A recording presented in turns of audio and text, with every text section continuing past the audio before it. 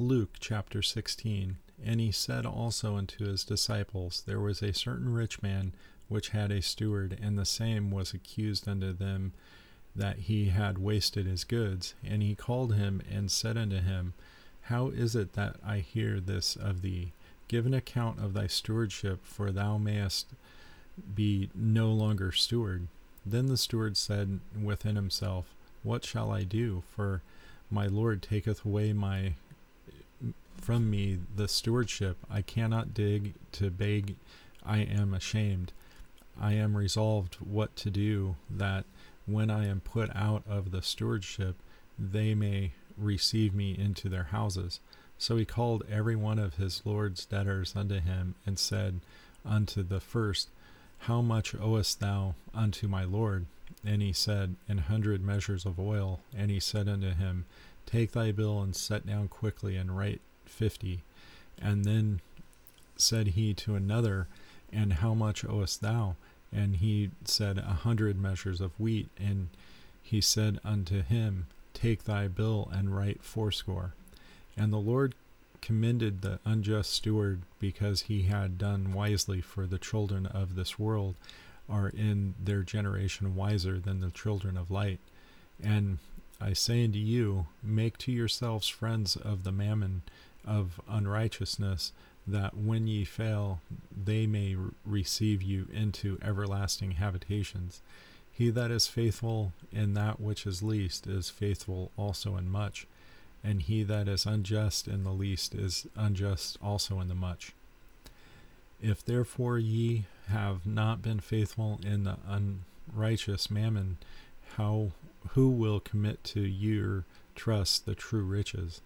And if ye have not been faithful in that which is another man's, who shall give you that which is your own? No servant can serve two masters, for either he will hate the one and love the other, or he will hold to the one and despise the other. Ye cannot serve God and mammon. And the Pharisees also, who were covetous, heard all these things, and they derided him. And he said unto them, Ye are they which justify yourselves before men, but God knoweth your hearts, for that which is highly esteemed among men is abomination in the sight of God. The law and the prophets were until John. Since that time the kingdom of God is preached, and every man presseth into it. And it is easier for heaven and earth to pass than one tittle of the law to fail. Whosoever putteth away his wife and marrieth another committeth adultery. Whosoever marrieth her that is put away from her husband committeth adultery. There was a certain rich man, which was clothed in purple and fine linen, and fared sumptuously every day.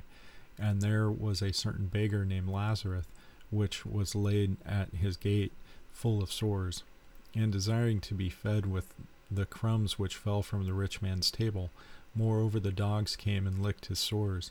And it came to pass that the beggar died, and was carried to the angels into Abraham's bosom. The rich man also died, and was buried. And in hell he lift up his eyes, being in torments, and seeth Abraham afar off, and Lazarus in his bosom. And he cried and said, Father Abraham, have mercy on me, and send Lazarus, that he may dip the tip of his finger in water, and cool my tongue, for I am tormented in this flame. But Abraham said, Son, remember that thou in thy lifetime receivest thy good things, and likewise Lazarus evil things. But now he is comforted, and thou art tormented. And besides all this, between us and you there is a great gulf fixed, so that they which would pass from hence to you cannot, neither can they pass to us that would come from thence. Then he said, I pray thee therefore, Father, that thou wouldest send him to my father's house, for I have 5 brethren, and that he may testify unto them, lest they also come into this place of torment.